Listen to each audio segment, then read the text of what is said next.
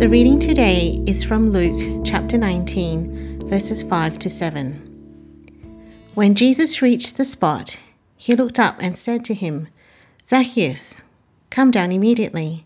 I must stay at your house today." So he came down at once and welcomed him gladly. All the people saw this and began to mutter, "He has gone to be the guest of a sinner." Zacchaeus doesn't go unnoticed by Jesus. He may have wanted to be inconspicuous and unnoticed by the crowds, but Jesus sees him. And then Jesus does something quite radical. He doesn't just acknowledge Zacchaeus or comment on how strange it is to climb a tree. No, Jesus invites himself over to Zacchaeus' house. He tells him to come down from the tree with haste, to come down quickly. And he says that he must come to Zacchaeus' house. Uninvited guests are one thing, but how incredible would it be to have Jesus come to your house? Zacchaeus thinks the same thing and welcomed Jesus in gladly. He has sought out Jesus and now has welcomed Jesus in. Now, remember who this is.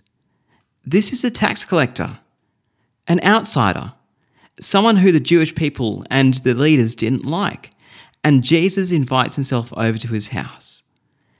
Jesus doesn't just go and have a chat with Zacchaeus or invite him out for a quick coffee and catch up, but he goes to his house. And this doesn't go unnoticed by others. Notice in verse 7 that everyone there saw it and they grumbled. Why? Well, because this is controversial. They thought that Jesus was supposed to be on their side and condemn all those who work for the Romans.